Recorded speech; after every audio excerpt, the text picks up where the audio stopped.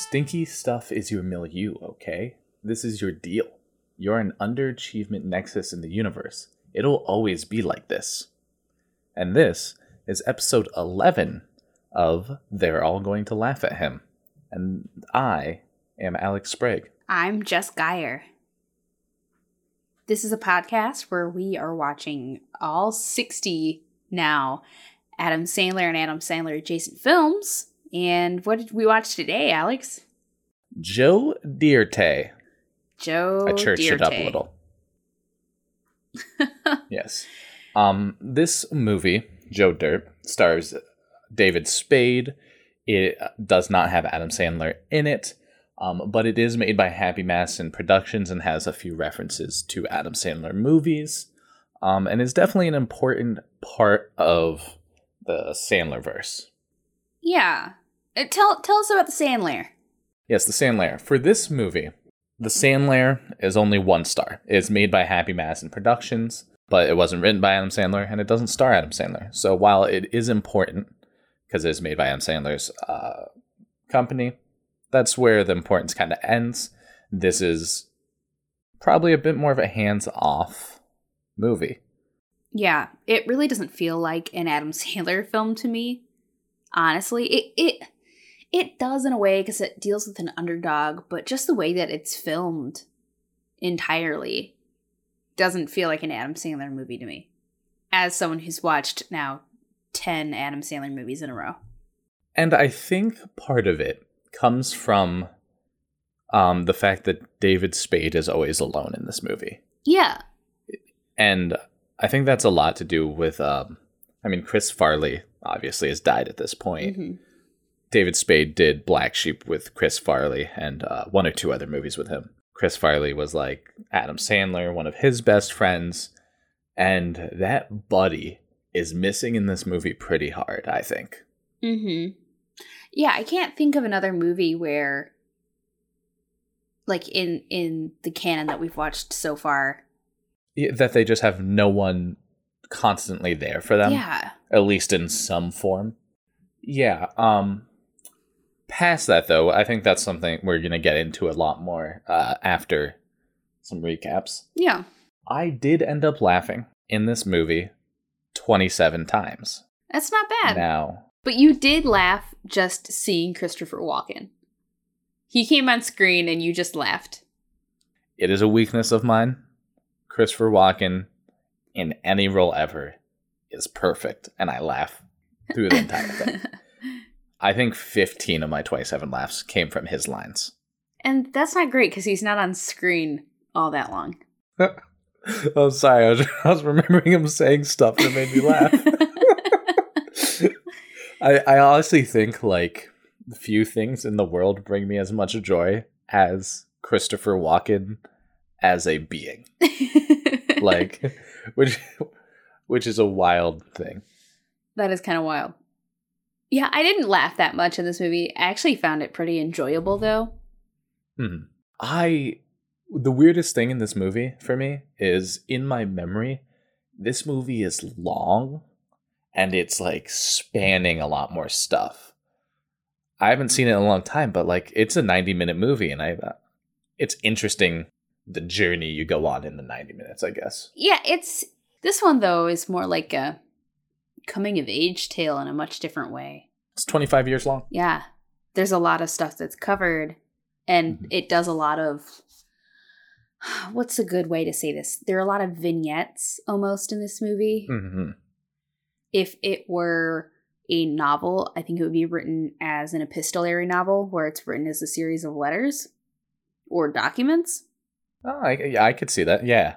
Do you want me to do a plot recap? First, I want you to guess, because I know I'm positive on this movie. I think you are too, right? Yeah. What do you think the critics' Rotten Tomato score is on this movie? I think that I think the critics liked it better than Little Nicky, so I'm going to say 40%. It is a fucking 11. Oh, no. Right? Like, come on. It's not an 11. I can see that. 11? Come on. And then it has to be like, I guess, mid-60s for audience then? Yeah, it's 64. Okay. Or 63, sorry. I'll point out too, like, there is 323,000 audience ratings. So, like, it's a 63. They have dialed it in at this point. But yeah, I mean, even the one of the guys who gave this movie a 0 out of 5 made a reference to South Park in it, but like not saying this is South Park humor. They just made a straight up reference to South Park, and I'm like, okay. They made a reference to the robot that makes Adam Sandler movies that Carmen plays, but I'm just like, how do you know South Park references, but you give this movie a 0?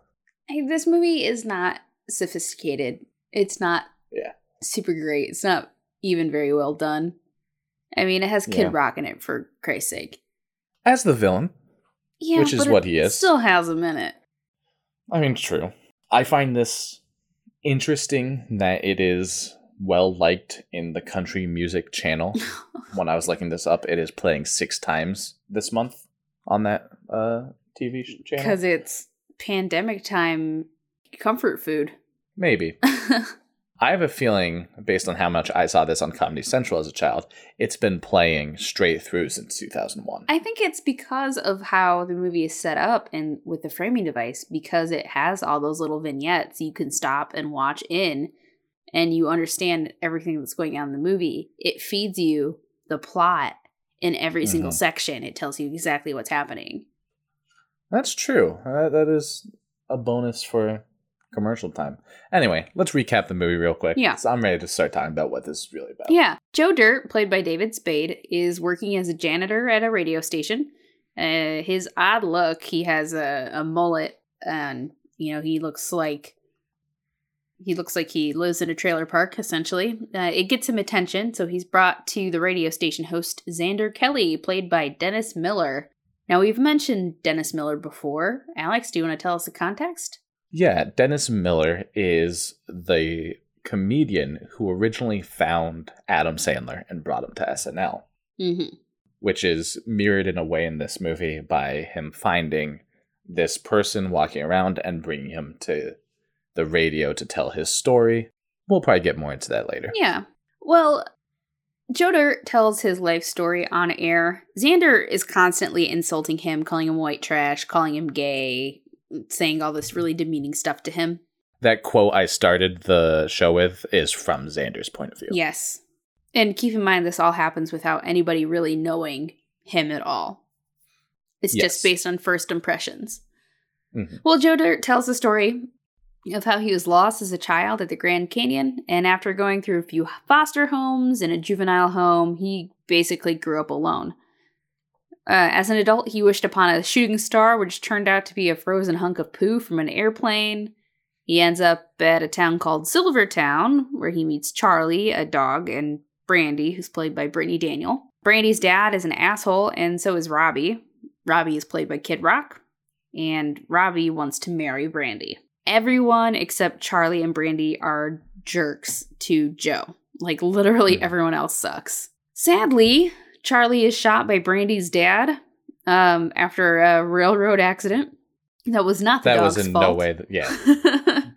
And Joe goes off to find his family because it was Charlie that really kept him from feeling so lonely. Mm-hmm.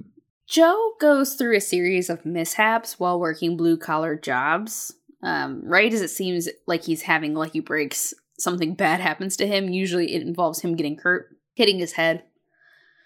Along the way, he meets Kicking Wing, played by Adam Beach, a Native American man who wants to be a veterinarian, but in the meantime runs a fireworks store. He meets him because he wants a quote-unquote Indian tracker, like in the movies. Which, strangely enough, the character Kicking Wing says he was a tracker, basically, but there's no longer a market for it, and it's not something he can get paid to do anymore. Yeah. At this fireworks stand, they find what Joe believes to be an atom bomb, and he uses it to threaten the Grand Canyon tour guide to give him a list of everyone who took a tour on the day that he was lost. Well, I guess like the bus people. Mm. Turns out the bomb was a septic tank, though. And this is where my favorite line in the whole movie, I got the poo on me. It's a good line. It's a very good line. In his quest to find leads on his parents, he's kidnapped. Joe is kidnapped by Buffalo Bob, played by Brian Thompson. Yes, it is a Silence of the Lambs parody here. Yes, just a 1-to-1. It is him in a hole, making him put lotion on him. There's not really a point to the scene other than the reference. I think there is. But at the surface level. Yeah, at the surface level, there is no point. Joe ends up working as a janitor at a school in Louisiana, and there he meets Clem, played by Christopher Walken. Clem saves a group of kids from a deadly mustard gas that was created in a freak chemistry class accident. Clem doesn't want the glory. It's very clear that he's not really who he says he is. So he says that it was Joe who rescued all the kids. Joe gets on TV and he asks for information on his parents, and then he gives all the credit to Clem, and then Clem's old mafia contacts come and kill him. Except he's not actually dead, but it is played off like he died for a while. Turns out he was in witness protection program, but whatever. Mm-hmm. He gives Joe another lead, and then Joe has a big break after being attacked on Charlene's gator farm. Charlene is played by Rosanna Arquette, but she's not actually credited. Ooh, the fourth one. Yeah, lots of Arquettes in these movies. So the big break that he gets here at the farm is that his real last name is Nunamaker. His dad had named him Joe Dirt, but that wasn't his actual last name. And he learns this because he's attacked by a gator. I don't know if I mentioned that before or not. Mm-hmm. So he's able to track down his childhood home, and he finds that his parents had moved away a long time ago. Joe realizes, though, that he's had a home all along with Brandy in Silvertown, so he goes back there, but Robbie tells him that Brandy has already found his parents and that she didn't tell him because she wanted to keep him out searching because no one wants him around. So at the radio station, Xander Kelly calls Brandy to get an explanation from her, and she admits that, yes, it's true, she did track down Joe's parents, but that they were dead. So Joe leaves the radio station, and there's a big crowd there cheering him on. He's become this huge sensation. During a bit on TRL on MTV with Carson Daly, his real mom, calls in from California saying that she and his dad are really alive. So Joe goes to visit, but it turns out that his mom and dad are assholes, and they're really just in it for the money, and that they actually left him behind on purpose. So Joe leaves and threatens to kill himself. He stands on a bridge and is ready to jump with a bunch of news crew cameras around and the police and stuff. But luckily Brandy shows up and stops him, explaining that she was just trying to protect Joe from his shitty parents. And as they're talking, a horse cop lassos Joe with a bungee cord, and he falls, and when he pops back up with the bungee cord, he hits his head on the underside of the bridge. So Joe wakes up, and he finds Brandy, Kicking Wing, Clem, and Charlene standing around him in a Wizard of Oz moment. They've all achieved their dreams. Charlene and Clem are married. Clem has a new life in Silvertown. Kicking Wing has a bunch of successful fireworks stands and veterinary offices. And Brandy has given him a new contemporary wig, which I think is just braided cornrow hair, I guess. I think it's supposed to be dreads. Yeah. But it's not super clear. It is a very bad haircut. It's very bad. It's very 2001. Yes. He also gets his fancy car, which had been impounded, that he bought from an old lady before having another unfortunate accident. And there's also Charlie, too, who is Charlie, the dog's puppy. They speed away in the new car, kicking mud up on Robbie and Brandy's dad, and Kicking Wing lights off a firework, and they all live happily ever after. So, which way should we talk about this first? In our normal way of talking about how this is a story of a young homosexual man, or the fact that this is a story about the entrapment and the view of Hollywood, or the fact that Joe Dirt's dead. I actually don't find the queer lens very interesting for this movie. because it's mostly played as a joke, I don't think that there are actually a lot of parallels with it. It's most of the gay jokes are just derogatory jokes. There's a lot of homophobia in this movie. Yeah, and part of that, what I think I see in this movie from that point of view, I think since this is going to be the shortest part, we should just kind of get through it, is Joe is set up right away as an unreliable narrator. Oh, yeah. What's the first time he lies about something? Well, he admits that he lies. It's his second day telling his story. On the first day, like I said, Xander insulted him a bunch. On the second day, he tells the story about how he meets Jill, who's played by Jamie Presley, when he's working at a carnival.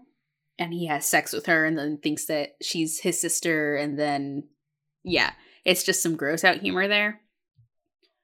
But then he says that that's basically all a lie. Yeah, and there's a section of that where he, the way he picks her up is by, like, flexing, and then he, like, says shitty pickup line, and then she's like, you can come back to my house. Yeah, she's, like, overly, like... Yeah, she's overly sexualized. Yeah. And this is after, in the first day, Joe has zero interest in Brandy. He thinks of Brandy as a friend. It really likes the dog, though. And at this point, I would have thought that Brandy is a gay man. And then there's an aspect where he's friends with You mean Kicking Joe? Wing. Joe's a gay man? Sorry, Joe's a gay man, sorry. And then he becomes friends with Kicking Wing, who hugs him at the end. And Joe makes sure to tell the radio that, like, oh, it was an asexual thing. I didn't even see it coming. Mm-hmm. And then Kicking Wing says that he loves him when they leave. Yeah. And due to the fact that in this movie, we see constantly audiences around the world listening in on this, Joe starts changing the story to be, like, heteronormative, basically. Yeah. Instantly. Like, he makes a woman show him her breasts and all of that stuff. Yeah, basically, due to how Joe is treated, he hides who he really is, seemingly. Mm-hmm. There's also a few scenes, such as when he's in a foster home early, they allude to basically sexual abuse to him. Which one is that? Where the lady forces him to be humped by a dog. Oh, yeah. And it's very uncomfortable. That is super uncomfortable, yeah. And then, he basically says he ran away and she was weird. And then he went to then he goes to juvie and he runs away more. And then there's the Buffalo Bob stuff where they have constantly people bringing up the fact that they heard he had been abused by this guy. Mm-hmm. And he always says, no, I don't know what you're talking about. That never happened. Yeah. But they do it over and over. There's a whole deleted scene where the crowd is heckling him about that. Yes. And then at the end of the movie, Joe is about to commit suicide, jumps, hits his head, and then everything turns out all right. Mm-hmm. In my mind, this is much more a movie about him being literally sent to the edge of suicide because he's constantly being abused by both the media, crowds of normal people, and, in the past. Yeah. That's how I see it, and that's why it turns into a heteronormative ending. It's just like a really fucking dark one. Yeah. But like I said, like, I know this is wild, but for me, that's not the most interesting take on that. I think that there's a much different read you could take with him. I do too. Yeah. I just wanted to get that one out of the way. Yeah, with him being a working class person and his pain and suffering being exploited by the media and being exploited by, like, people listening. Like you said, this Hollywood angle. I mean, it starts off in Hollywood and he's telling his story. He really doesn't have any input on how he's perceived because the radio DJ, the radio host, Xander, is going to color this in the way that he wants to. It's very clear that he has control this entire time. He has Brandy's phone number. I mean, everyone else kind of knows what's going on in the story. They have more insight than Joe does. And every time we see him outside of the radio station, he's constantly surrounded, like in the Frame story, he's constantly surrounded by news anchors. Even when he's going to see his parents for the first time, he's surrounded by the news. When he's about to commit suicide, he's surrounded by the news.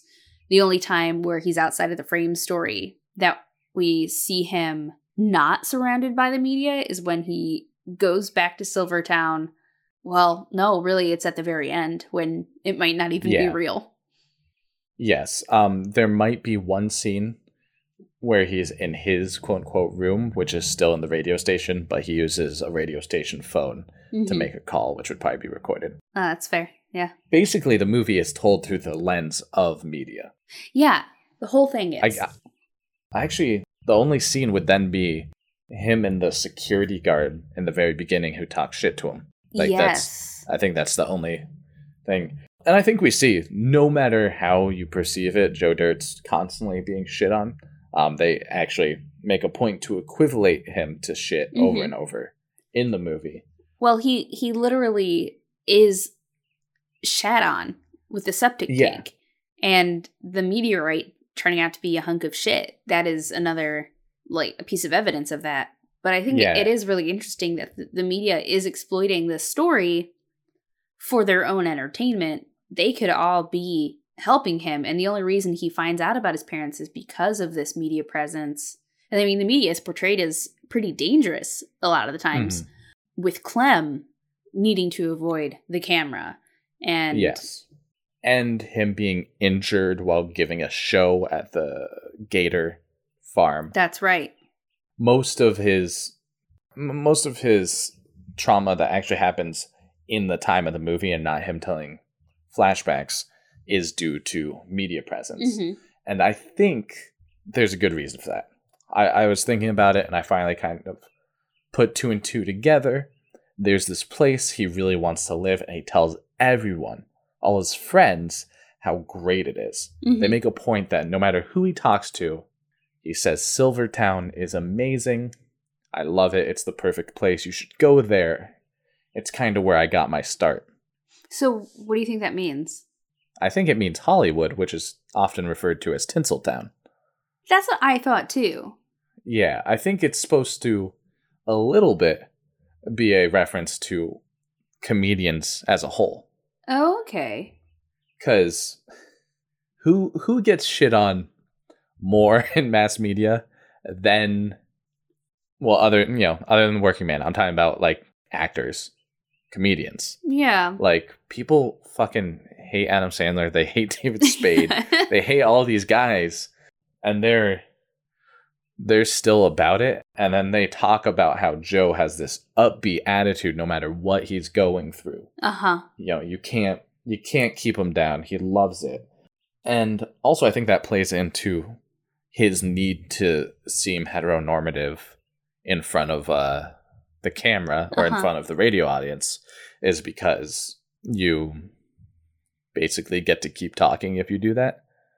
I mean, literally Xander's making fun of him in it to his face, making gay jokes and stuff like that. And even though that's the person who's given him a chance, he can take it away at the same time. So Joe has to do what he can, play by his rules. Yeah, and he also has to make his story seem more interesting several times. I mean, because if your story is not interesting, it also doesn't get the airtime either. Like, why does Joe keep going back to tell his story, too? Actually, I'm going to come back to that in a second, but I want to stick to, like, the idea that he has to frame his story in a way that is entertaining, otherwise it doesn't get heard. Yeah, and one of the things that I noticed to it is these little menial jobs he gets. He is an advertiser as his first job for like a dentist, and then a victim of abuse helps him out and gets him out of there, basically. Yeah. There's a older woman whose husband who worked for the police, I wonder why, abused her, so she pushed him into a wood chipper. And then she gives Joe a car for whatever's in his pockets, like a really nice car. Mm-hmm. His next job is as a carny, basically like as a huckster. Keep him. If you don't know, being a carny is half an acting job. Yes. And then there's, well, he works on an oil rig, yeah. Which he gets kicked out of the first day. Mm-hmm. His only job that doesn't involve like presenting and acting, he can't handle, basically. And notice the person who gets killed in this, like who gets lit in fire because he pees on a fire and he had oil covering him. I mean, I think that was a fantastical element added by Joe into the story to make it seem like he won, even though he probably got his ass kicked. Yeah, he gets his ass kicked by Sabretooth from X-Men, and then as he walks away, Sabretooth kills himself by peeing on fire. Yeah. But yeah, and there's this important aspect for me where Joe says, "Don't focus on the wrong part of the story, brother." And I'm like, I think that's like a very thing where he doesn't want people to be paying attention to the little things. He's just trying to get, a joke across, basically, or a little story. I found that pretty interesting. Oh, also, in that same oil scene, he gets his ass kicked, dude burns to death, and then as he's walking out of frame, he kisses a woman who's walking into frame and spits chewing tobacco in her mouth, and then she's happy about it. Yeah, again, another embellishment probably as him being an unreliable narrator. And again, playing up the heteronormativity aspect, yes. It's very interesting. First act played like a nice person with no sexualized nature. He literally helps like a dog who froze his nuts to the porch, which I was looking for meaning in, but that was just a funny scene. Uh-huh. And then has no interest in the beautiful woman. Act 2 comes around and he's yelling that he looked down people's shirts, like had people show him her boobs, all this stuff, and it's suddenly sexualized. And it's because after day 1, he realized they were, making fun of him. Mm-hmm. There's twice they make a reference where they call him queer, and then he says, "Is this queer?" and hits and like pats his muscles, and then says, "Is this queer?" and pats his other arm. And I found it interesting that every time his reply is like, "Is my body queer?" Yeah, he always though tries to use this macho violence to prove his masculinity. Yeah, I mean it is very much performative. It's so performative. Well, the whole act of this movie is performative because he's performing this story in front of an audience. Yes. So like the thing is, he doesn't need to mention these times where he's being made fun of. No. But he does because it's important to him, but he wants himself to win instead. Yeah. I mean, it's this idea, like, why does he keep coming back to the radio station to tell this story? He's not getting paid for it. He's not really getting anything out of it except the chance to tell his story. It's this need to explain and to tell it truthfully, but also that desire to be seen as the winner of your story too. Which I think brings me to the liberal fantasy of this movie. Liberal meaning like a capitalist fantasy. Yeah. In this movie. This idea that a working class person who continues to try very hard has literally had to do everything for himself, starting from nothing, going through the foster home system, going through juvenile home, working all these menial jobs, and every time it feels like he's getting somewhere, like every time he thinks he has this giant meteorite, turns out to be a hunk of shit. He gets a fancy car, but he's blown away in a hot air balloon. All of this stuff happens to him that makes it seem like he's so close to having some success, and then something outside of his control happens to start him back from zero. But it's okay, because the end of the story, we know he's still, positive. He still is this story to make everyone else feel good about themselves looking at him. And that's the story of the working class. That's the story of the people who are in the working class position being looked at as models for what hard work means, and this is why capitalism is so good. You can achieve the American dream. But in the end, turns out all that American dream really didn't amount to anything. Finding his family didn't amount to anything. Did Silvertown amount to something? Which I think probably represents the American dream in a way. Yeah. That's also, I mean, he didn't really have that great of a time in Silvertown. His dog was killed. People were really mean to him. The only cool thing about it was Brandy and Charlie. Yeah, he was homeless the entire time he lived in Silvertown. Yeah. He only liked it because the image, what it looked like, his first impression. Yeah, as he's cresting a hill, he sees this beautiful, what I would think of as like a northeastern town, even though I think it's supposed to be Idaho. Yeah. See, I think of it as a Midwest town. Oh, I guess, yeah, just a small town. Mm-hmm. And he says, it's such a pretty city. I bet people there will be nice to me. Yes. And they aren't at all. Except for Brandy. You know, Brandy's an interesting character because she's constantly framed through a male gaze. Yeah. With Robbie and his friends, for example, they're always talking about how hot she is. Even when the camera is on her, it's focusing on, like, her body. Her dad, like, bosses her around, tells her to go, like, work in the kitchen, doesn't let her bring Joe in to eat. And even the people at the radio station and the audience of the radio station, they're always talking about how hot she is. Is she too hot for Joe? I made a point of talking in my notes that Dennis Leary's character talks about how... Dennis Miller, sorry. Talks about how hot she is and, like, mentions, like, her, like, tight ass or something like that. But he's just going off Joe's description. As far as we know, yes. Uh-huh. And it's such a weird, like, thing to say of, like, if I had, like, someone tell me, like, hey, this person's, like, super hot and blah, blah, blah. Yeah. And then, like, in my mind, I'm not being like, yeah, she is. Like, like, what is that? That's fucking weird. It is so weird. Yeah. I mean, she's as much of a character in the story as Joe is. She's the only other really constant character in the story, in the radio story. Yeah, they keep going back to her. We might even see a few small scenes from her point of view, but they don't really mean much. Well, it's seen. She's always viewing media. She's either listening to the radio or watching the TV. Or her voice is on the phone. She's disembodied. Yeah, and I find it very strange, the fact that in this movie, her choices between Joe and Robbie, like, she obviously wants to marry Joe. Yeah. But then when he leaves, she agrees to marry Robbie, is such a strange thing, because he's just, like, a piece of shit. I don't think she actually agrees. I think that's... Robbie is living at her house. They live together in the movie. Yeah.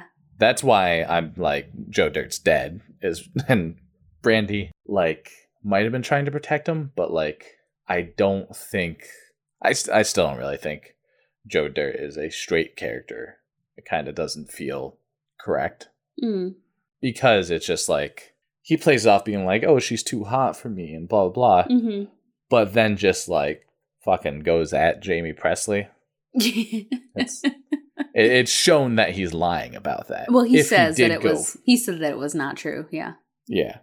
So, like, if he did want to, there's a lie somewhere in there. And then the fact that, you know, she comes out and says, I want to marry you, I want to love you, after they don't talk for what, I think at that point 5 years. Yeah. Because I think for some reason I figured it out. I don't remember how. Oh, he's been on his own for 25 years. Mm-hmm. So he was 33 when he commits suicide, in my opinion. See, I don't think that he dies during that scene. All right, here's my theory. Mm-hmm. Joe has quantum immortality. I love it. So quantum immortality is the idea that from your perspective, you will never die.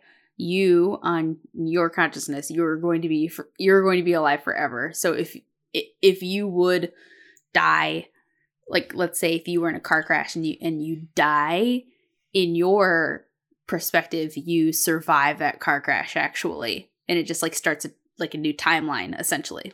Yeah, I think the way I understand it best, I think is easiest to be understood, is in every action movie, the main hero has quantum immortality, and that's why they don't die.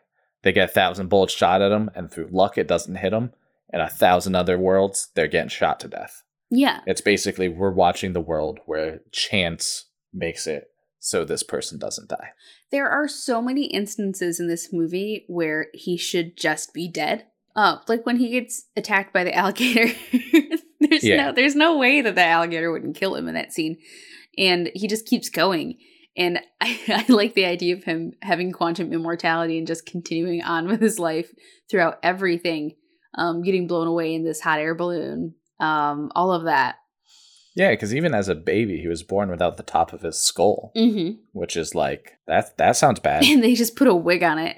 Yeah. I forgot, the fact that they like surgically graft a wig onto his head and then his hair grows in all white trash is such a funny line to me. Yeah, there's also the scene where he trips over the bomb. Yeah, and hits his head and then has a vision of a nuclear explosion going off, killing his friend. And he wakes up and he realizes that it was that all along. Like, that's classic quantum immortality. The other way to think about it is to think about it as a Wizard of Oz perspective.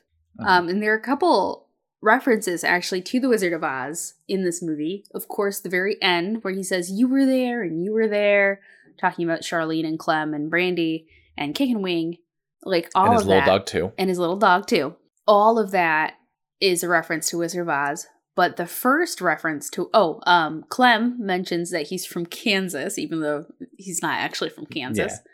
But in the scene where he is an advertiser for the dentist office, he is blown away in a storm to a distant land, just like in The Wizard of Oz. So he's Dorothy. Or he's the wizard, because the wizard, according to Wicked, and I think in several other like actual Frank L. Baum stories, but I've never read any of them, the Wizard of Oz. Oh yeah. It's canon. He got to Oz in a hot air balloon. The Tin Man is Christopher Walken. The lion would be Kick and Wing. And oh man, what's the other one? Scarecrow. So would that be the Crocodile Woman then? Or I don't know. I don't think it's a 1-to-1 reference, but I mean, Christopher Walken, definitely a Tin Man. I think it's more like Joe Dirt is the wizard because he makes everyone think that he is this really cool person by the end. That's a better way to think about it. He's this cool, interesting person when really his life has been kind of terrible if you go behind the curtain. Yeah. Yeah, I like that depiction of it. I didn't really think about that, even though, the hot air balloon should be a super big giveaway. But you think he's dead? Yeah, I wanted to mention a few things about the I think he's dead stuff. So Clem, played by Christopher Walken, dies.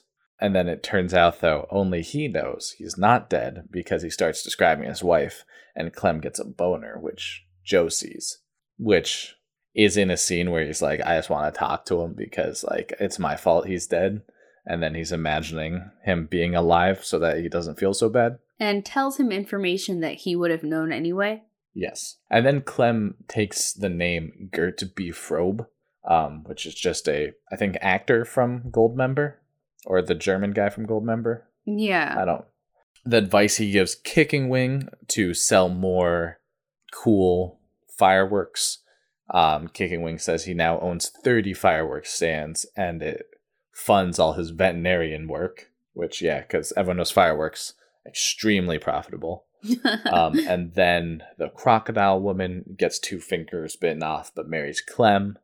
The 2 fingers she gets bitten off makes it so she's doing a constant shocker, which is definitely a purposeful joke, and something his mind would think of. The dog that got shot in his childhood has given kids and made an identical dog for him to live with.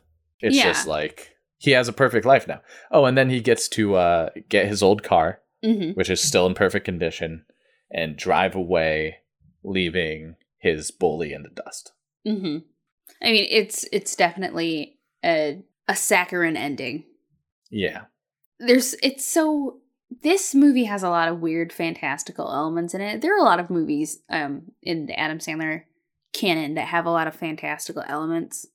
Yes. But this one seems the least, apart from Little Nicky, this one is the most unbelievable, even though the whole story is telling us to believe the story. I want to come back to what you said about him being driven to suicide from all of this. I mean, being told to be a certain person or undergoing abuse. But I also think if we're taking it from the class angle, that he's expected so much to be positive all the time and to just keep going despite everything that's happening to him that's beyond his control. I mean, he's pushed to the brink. And I think that that's also very telling with the idea of the class struggle here and how the media and how upper and middle class look at the working class. Yeah. I think there's a little bit to be said, too, about the fact that his family name is, I guess it's Nunamaker, but he remembers it because someone says not making. Yeah. And not maker.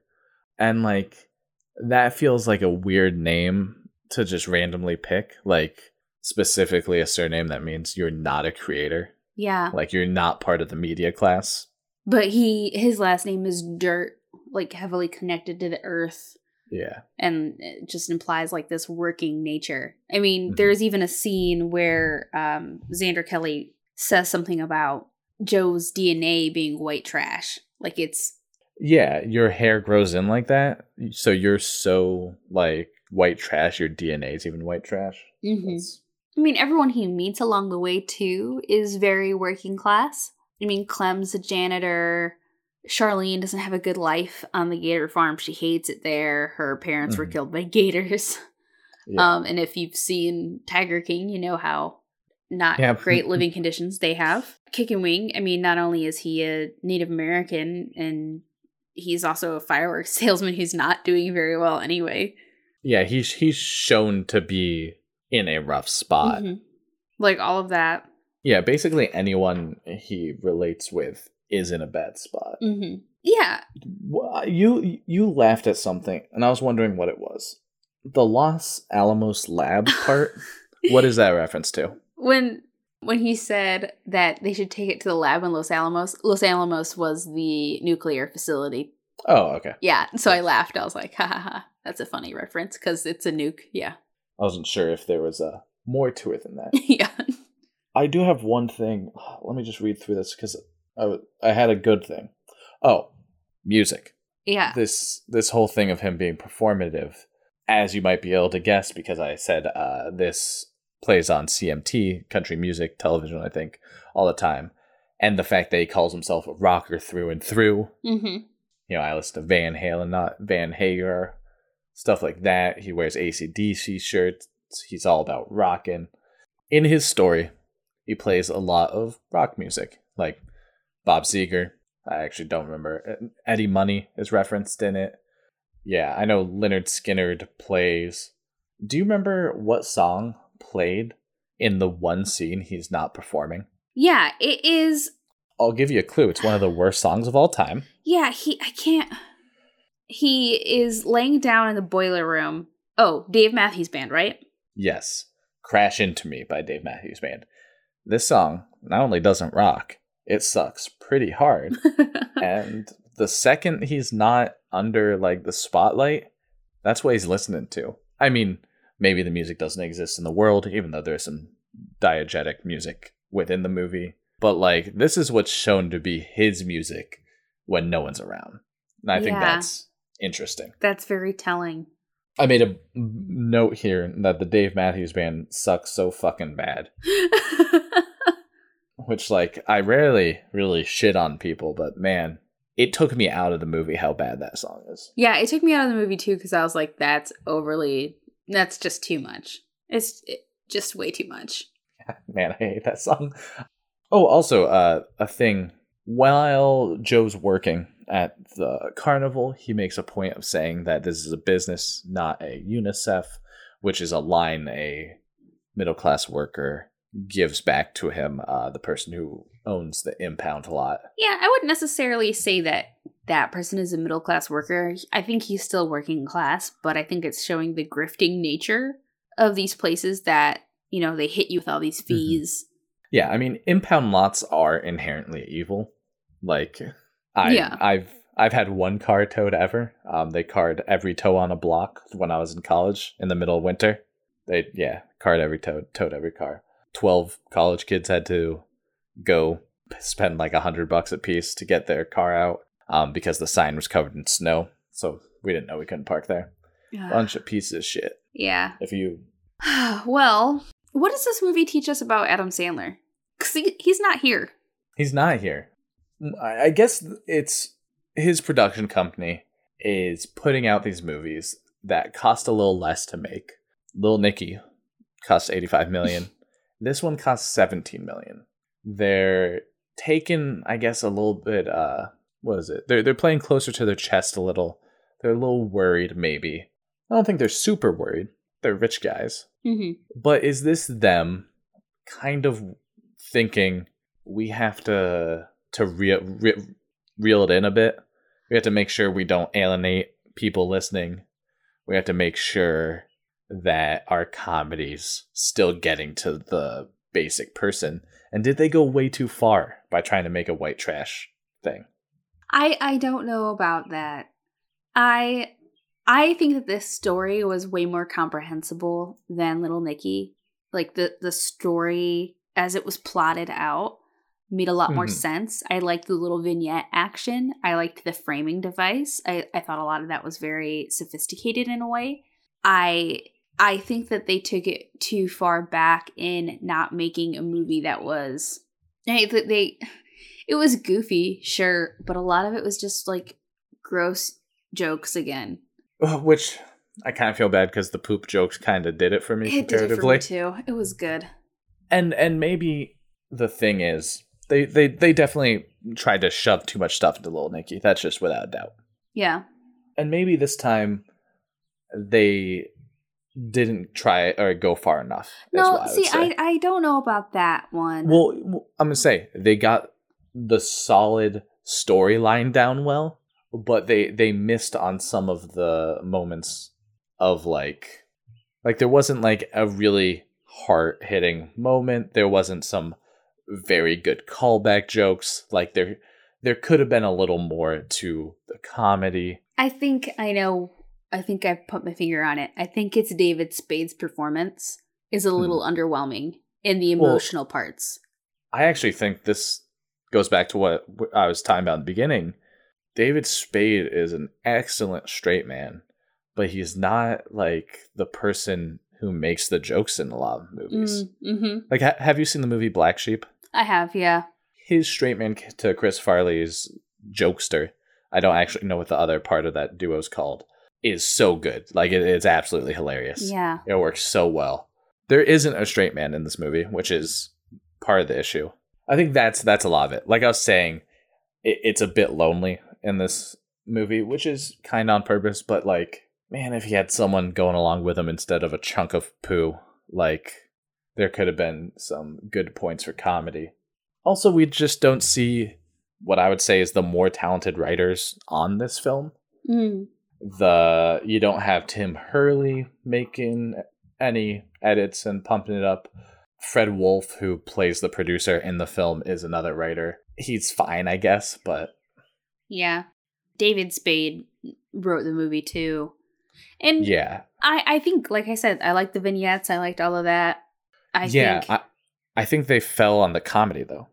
And I think, like, Fred Wolf helped write Black Sheep. The movie I've been saying is so great. But, like, Chris Farley carries Black Sheep. That's why that movie's good. Yeah. It would be great if his sister was a character in this movie who grew up perfectly normal. That would make this film so funny, I think. If halfway through you meet his sister and his sister's just like, yeah, I went to like law school. What are you talking about? Like that type of stuff. Also, if like, I mean, I think they kind of failed on the leaving him behind plot, and the found family stuff didn't feel super great by the end of it.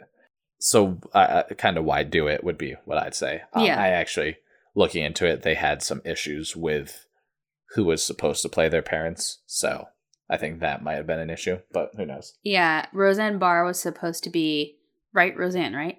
Yeah. She was supposed to be the mom, but she dropped out like very, very quickly before the movie was supposed to be shot. So they had to do like some rewrites. And also, I don't think it's her fault at all, but this is, I think, Denny Gordon's first film she directed. So it might have been a little much. Actually, I don't think the directing was the problem here, really. Oh, no, the directing, I think, was pretty good. The editing, I think, was really well done, too. But Denny Gordon, up until this point, has been doing a lot of TV. It does feel like TV in a lot of ways. And that's it. It feels like TV. I think this is the first movie. But like Denny Gordon, I actually know, directed a few episodes of Sports Night that I thought was good. I don't want to hear people talk about how, or tell me about how Aaron Sorkin's bad. I don't care. I like talking a lot, so obviously those TV shows work for me.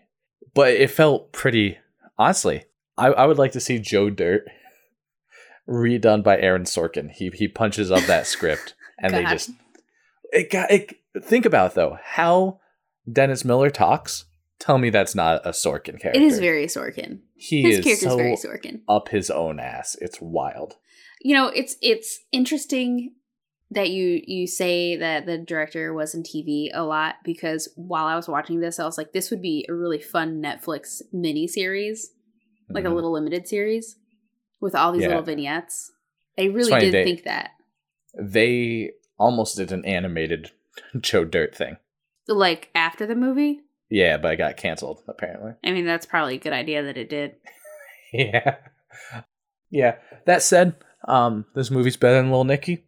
I think so too. And I do see I see the thumbprint. Because it has an underdog story. It does go deeper than you might expect with some of the themes. Mm-hmm. And it has those horror movie references. Yes. Except it's not really a reference, huh? It's just a parody. The character is just in it. I don't even think it's a parody. It's just the character. They say that character was going to flay Joe Dirt and yeah, that's the same character, but Joe is the parody in this because he's not afraid of Bob at all.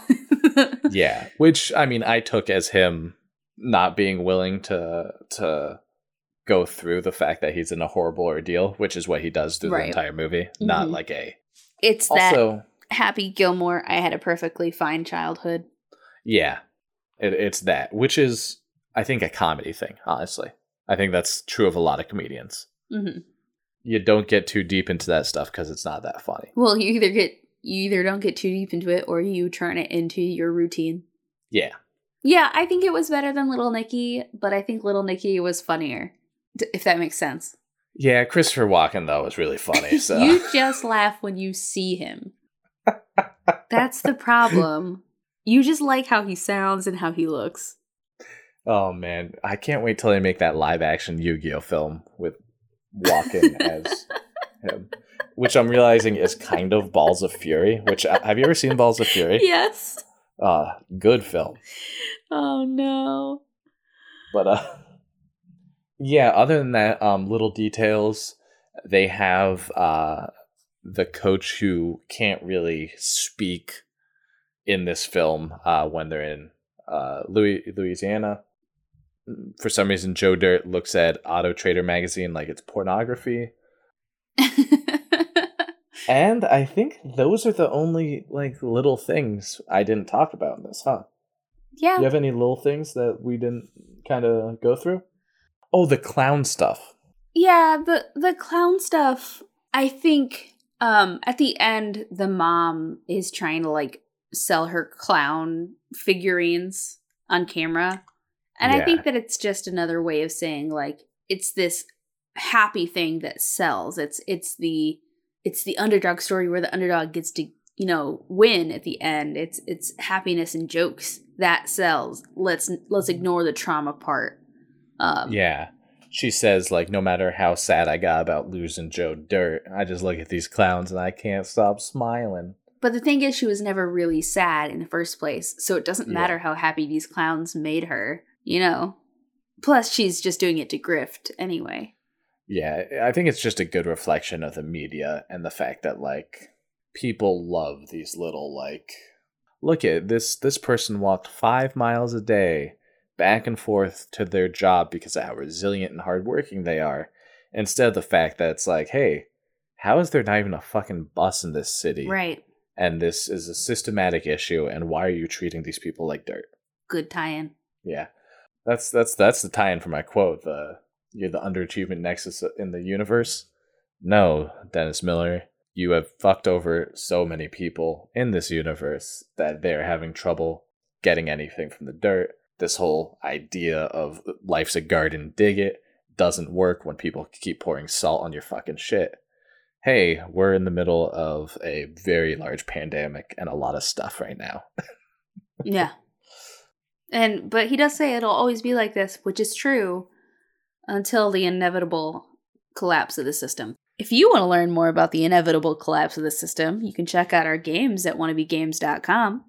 We have a game called Moonpunk where you fight an authoritarian regime on the moon. It has actual aspects of direct action and how to fight back against authoritarian figures. Which maybe you might need. Who knows? Also, we have a Patreon at patreon.com/wannabegames if you want to support what we do. Either this podcast or our games, or just because you want to, I guess. You can also find our podcast at Laugh at Him Pod on Twitter, or you can follow me specifically at Joska. And I am at Kitty Crusade. And Jess, do you want to know what movie we're watching tomorrow? I do. See, I can never remember. Well, it's another 2001 movie. Let me tell you, he wasn't much of a man. Now he's not much of an animal. Rob Schneider is the animal. I haven't seen this one. I haven't either. But How is there another Rob Schneider movie already? I'm not ready. Oh man, do you know the basic plotline of this movie? No, I don't know anything about it, Alex. I'm scared. I read the tagline. This is gonna be the funniest movie I've ever seen. Oh no. It's just a man gets an organ transplant from a bunch of animals and becomes animal-like. There's gonna be so many misogynistic jokes.